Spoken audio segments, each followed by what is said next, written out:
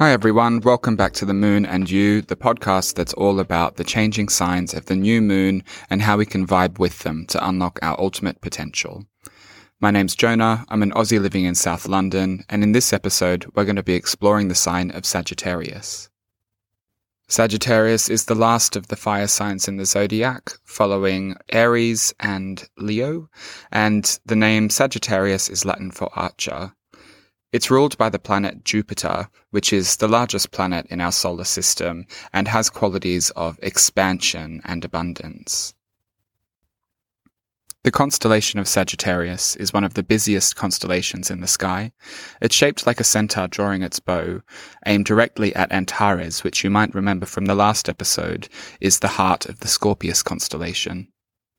Sagittarius is also home to a number of nebulae, most aptly the Horseshoe Nebula, and interestingly, it's got the most amount of stars with known planets in our night sky. I reference that Jupiter is the planet of expansion and abundance, and keep in mind that it's the biggest planet in our solar system. What you might not be aware of is that big famous red spot called the Eye of Jupiter is actually the biggest storm in the solar system, and it's so big that it can fit the whole of planet Earth within it. So it's fair to say that there's nothing small or understated about this sign at all. I'll begin, as always, by sharing some seasonal observations, and the first and probably most exciting one that I've picked up is that here in London, under the guise of Sagittarius, we've finally had our first frost. Around me, I can see that trees are naked, and over the month I've seen this beautiful Japanese maple across the street from me sort of change the color of its leaves from yellow to red to brown, and I've seen them curl up into little fists or sort of bird claws over the past month. But just last weekend we had quite a windy one, and since then it's been entirely naked. So now it's just got these fiery red pokers sort of contrasting against the grey sky. It's also perpetually damp, as you would expect at this time of year, and when I look around my local parks I can see that there are sort of pillows and blankets of leaves everywhere, so I'm really enjoying the vibrant yellows, reds and greens, particularly the leaves that are falling off ornamental pears. They look almost painted and perfect in every way. Something that's also made me quite excited this month is that I've noticed that my local magnolia trees are already starting to bud. Magnolias are my favorite tree, they're my favorite flower, and I really do enjoy the process of watching those buds swell over the colder months and then bloom in spring. I've also noticed that birdsong is a lot more intermittent at this time of year. You do get the occasional sing-along from robins and wrens, and the highlight of my month was seeing a little red-breasted robin hopping about by my local pub, almost sort of caroling as it skipped along its merry way. And it inspired me to look into some of the local legends and stories around the robin, and I came across a really beautiful one that I want to share with you. I'm going to share the pre-Christian story about the robin and the wren. If you look into post-Christian stories about the robin, they say that he got his red breast from swimming in the blood of Jesus or something really gross and macabre like that. But in this one, which is a lot cuter, it's set in a time before there was any fire. And in this time, humankind was miserable and cold. So Wren, ever the generous bird, took it upon herself to fly to the underworld. She flew deeper and deeper into its fiery mouth until she came across some burning coals. She loved the warm sensation that they gave, so she picked one up in her beak and started flying towards the exit. But as she flew, the heat got so intense that it burned her, singeing her tail feathers short. By the time she arose from the underworld, she was in a vortex of brilliant flame, and Robin, who was forever brave and true, wrapped his wings around her to muffle the flames, pressing his chest tight against her. From then on, Wren's tail feathers were short, and Robin's chest was marked a brilliant red. So, robins aside, outside of the city, it's not the most fruitful or abundant time of year, but some plants like wild garlic are still growing strong. I think there's a sense of peacefulness that comes with Sagittarius season as nature pulls up a leafy blanket and kind of tucks herself into bed for the winter. Sagittarius season closes around the winter solstice, which, as we know, is the longest night. So while it's cold and miserable, streets, houses, and trees are being covered in beautiful festive lights, which really helps lift everyone's mood. The word December is in reference to it being the 10th month in the old school calendar, but in Old English, this month was referred to as Oak Month, which sort of pays reverence to the fortitude of the sturdy oak throughout the wind and the rain and the frosts of this time of year. We've continued and even exported some old traditions around this time of year. So things like adorning houses with holly leaves, glossy holly leaves, mistletoe and boughs of pine has been happening for hundreds of years in these parts of the world. And something that I learnt this month is that the berries of winter fruits, like the holly, are the precursors to modern day fairy lights. So that tradition lives on even in the modern day. But moving on to the stories of Sagittarius itself. In classical Greek myth, most sort of recollections connect the constellation of Sagittarius to Chiron, the centaur, who was the son of Krotos and conceived while Kronos was in stallion form. Because he was the son of Kronos, he was born as an immortal, but because of his half human, half horse configuration, he was abandoned at birth. Unlike his centaur peers, Chiron was nurtured into a patient, gentle, and wise guardian of medicine and heroic feats. Other centaurs, when you recall all of the Greek myths, were savage and cruel, known to be abrasive and selfish and mean. But Chiron was taken under the wing of Apollo as a baby, and Apollo became something like a stepfather figure to Chiron throughout his growth. Apollo passed on his skill of prophecy and healing, and in time Chiron becomes a sort of forefather of medicine and passes his skills on to Asclepius, who is the sort of lesser-known deity of medicine and the healing arts. Chiron, of course, was the son of Krotos, so he was gifted with immortality, and he was very old. He grew wiser as he grew older, and in time he became recognized as a respected seer, healer, and guide and mentor to some of the greatest heroes in Greek myth, including Jason, Achilles, and Perseus. When you look at depictions of Chiron, he is set apart from his centaur peers, who are normally pictured as having the full body of a horse and a human torso. Chiron, interestingly, is depicted as a fully grown man with the horse's hind coming out of his back. This sets him apart. And while Chiron has an illustrious career as a mentor and coach, the story of Sagittarius and the constellation is tied to his death. And when death is involved, Hercules is often involved as well. So lo and behold, Hercules plays a part in his story, like he does many others in the zodiac. In this telling, one day Hercules takes a rest after one of his many trials where he defeats the Erymanthian boar. He's lying there, relaxing in the sun and drinking some wine to relax. This is unwise to do when you're close to the forest, because wild, gluttonous, and lusty centaurs roam there. The smell of wine draws them from the undergrowth, and they lick their lips seeing the flask and wanting it for themselves. While Hercules rests, they take their chance and move on in. Hercules, as we know, is gifted with supernatural strength and just a lot of good luck, so he catches them in time and springs up and into action. They recognize him as the man with the strength of 10,000 men, so they flee. They flee into the forest, but Herc follows closely behind. The centaurs eventually find the cave of Chiron, and they take rest in there, seeking refuge. Hercules sees them enter, and lets them have it, shooting arrows dipped in the blood of the Hydra he defeated earlier, which is a potent poison bringing about instant death. Chiron, very confused about what's happening, gets one of these arrows shot into his thigh. While all the other centaurs lay dead at their feet, Chiron, who is blessed or cursed with immortality, does not. Instead, he enters a half-life of enduring and excruciating pain, driving him to madness. Hercules takes pity on him and recognizes him as the guide and mentor to many of his peers. So he approaches his father Zeus and brokers a deal with him. He says, free Chiron from his immortality in exchange for Prometheus's life.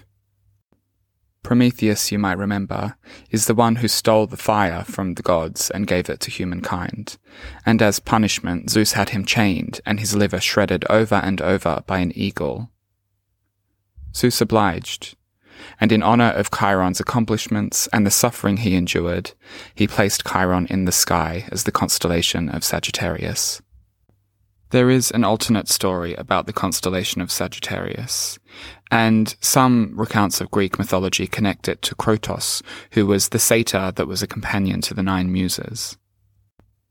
The 9 muses, if you're not familiar, were Clio, the muse of poetry, Euterpe, the muse of music, Thalia, the muse of comedy, Melpomene, the muse of tragedy, Terpsichore, the muse of dance, Erato, the muse of love poetry, Polyhymnia, the muse of sacred poetry and hymns, Urania, the muse of astronomy, and famously Calliope, the muse of great stories, epic poetry, and eloquence.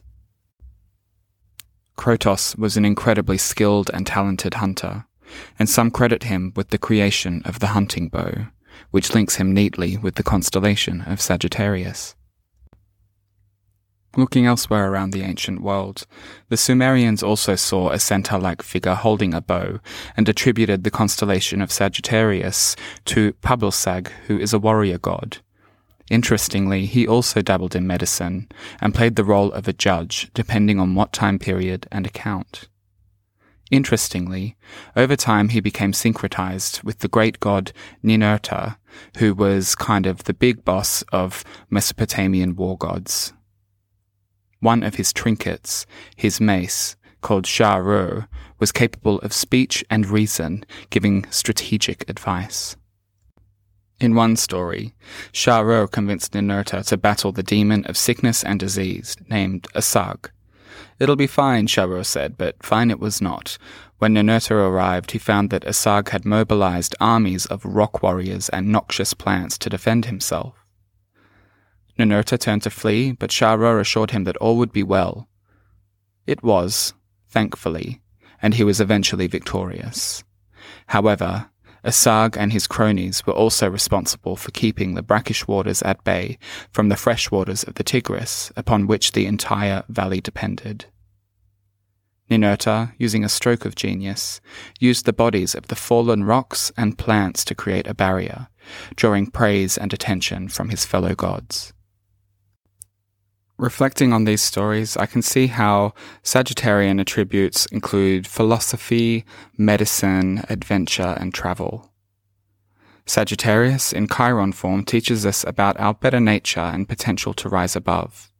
Chiron represents culture, knowledge, education, and growth, and is a reminder of our infinite potential to explore and question. His death also brings up questions like, was Hercules' temper tantrum justified? There was so much collateral damage. Are we really ourselves if we're totally consumed in pain? How can we heal others if we ourselves are hurting? I think the centaur imagery brings about the best of both worlds, the strength and endurance of a horse and the complex thinking of humankind. These capture the essence of Sagittarius, philosophy and adventure. It's curious that all of the fire signs have an animalistic energy about them. We explored Aries and the go-getting energy of that golden ram, and Leo the lion, which questions the nature versus nurture divide. I think that Sagittarius is less divisive because it actually embodies all of these points. And with Jupiter, the planet of expansion as its ruler, Sagittarius is all about opportunity. Opportunity to question ourselves, to philosophize, and to reflect. Importantly, it also teaches us to take the wheel and steer our own adventure. Sagittarius, as Krotos the satyr who spent company with the muses, teaches us to stay inspired. It's pretty grim out there, so now is a good time to enjoy the fruits of all of this creative thinking. Reading books, watching films, listening to poems. And as a skilled hunter, he too touches on that theme of adventure. This connection to healing and medicine features in both Greek and Sumerian lore. And I think it's true to say that this time of year can be difficult in the lead up to the winter solstice, Christmas, whatever you celebrate. And Sagittarius reminds us to firstly care for ourselves. So don't be like me and totally overindulge, which I very easily do, but think about how you can care for your body and your mind through this period. I think it's also a good time to reflect on what fills our cup, what heals us and what harms us emotionally and spiritually. Sagittarius is, after all, the great healer, and today's meditation focuses exactly on that.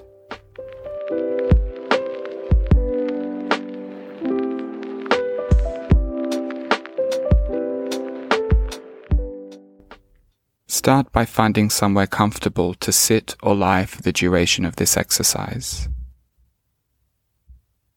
And slowly, yet surely, draw your attention to your breath. Breathing in through your nose and out through your mouth. In through your nose and out through your mouth. In through your nose, and with every breath feeling yourself relax, and out through your mouth, sinking deeper and deeper into your body and presence. In through the nose and out through the mouth. Keep your consciousness focused on this flow. In through the nose, feeling your chest expand, and out through your mouth, feeling your abdomen contract. In through the nose, and out through your mouth. Sagittarius calls us to question the relationships that we have with ourselves and with the people around us. So in your mind's eye, I want you to conjure up a picture, an image of the people this year that have harmed you or made you feel uncomfortable. Imagine them as connected to you from heart to heart by an invisible string. Focus on your breath. Know that this is a safe space of reflection. But hold those images in your mind's eye.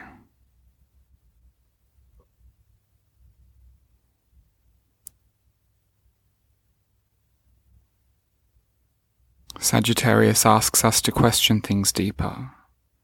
So spend a few moments reflecting on each individual and the lessons that they may have gifted you throughout this year.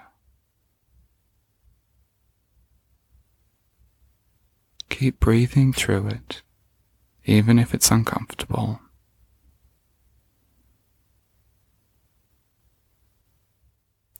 And now reflect on the lessons that you may have taught them.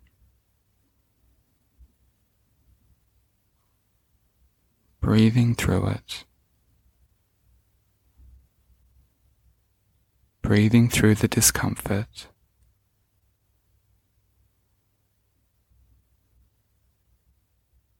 Sagittarius challenges us to also free ourselves of mental shackles that limit our own sense of adventure and our next step forwards. So with peace and gratitude, imagine a pair of scissors in your hand, and gently yet purposefully cut the cord that connects you to that person, sending them away with love, with forgiveness, and with tender thoughts of their well-being.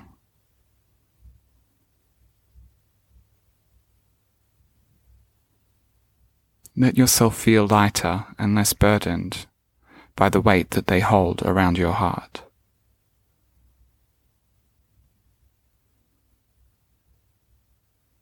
While sometimes it's difficult to let go, it's a healing step and opens up space for more love, more acceptance, and more heart connections in our life. As you cut each cord, imagine that person or that picture fading away gently and gracefully into the distance, with nothing but goodwill and good intention from your end sustaining them through that process.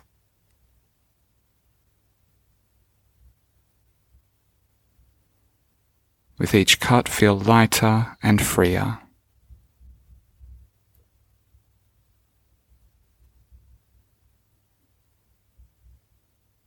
Now, in your mind's eye, picture the people this year that have brought you the most love, that have brought you the most laughter, and that have given you the most care and support. Picture them standing around you like giants, placing hands on your shoulder, on your knees, smiling at you. They may be living, they may not be living, but let yourself be encircled by this love and appreciation. Feel that warm, golden glow of appreciation and support circling around you, mending your heart where those pieces of broken string remain. Let that golden love, gratitude, and thankfulness make your heart stronger, washing it gold, making it strong, full of purpose, full of giving, and full of love.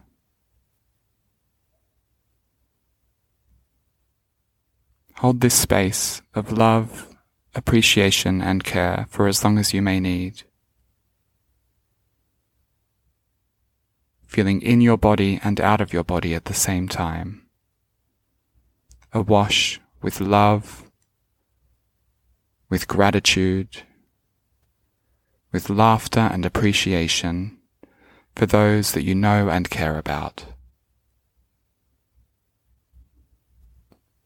And when you're ready to return to the waking world, bring your attention slowly and surely back to your body, to your weight, and to your breath. Slowly waking up the endpoints of your limbs, your fingers, your toes, moving up towards your elbows, knees, pelvis, and shoulders, to your torso, to your neck, to your jaw, finally to your eyes. And when you are ready, open your eyes to return to the waking world.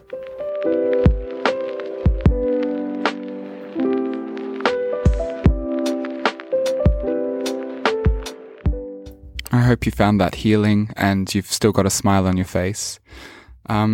So as we close off Sagittarius season, I guess some of the practical things that we can take forward are things like reflecting. It's clearly a powerful time, but Jupiter is here to remind us and to help us to be bigger, better people. So it's a good time to carve out space just to reflect on where you've been this year and where you might want to take that going forward. Under the sign of Sagittarius, it's also a great opportunity to be bold and brave in starting a new adventure. So plant those early seeds about what you'd like to take into the next calendar year. Touching on the realm of sort of education, medicine, and philosophy, it's also a great idea to start educating yourself in something new. So perhaps you could pick up a book that you normally wouldn't, or listen to a podcast on a topic that you've been curious about but have never had the time to engage in.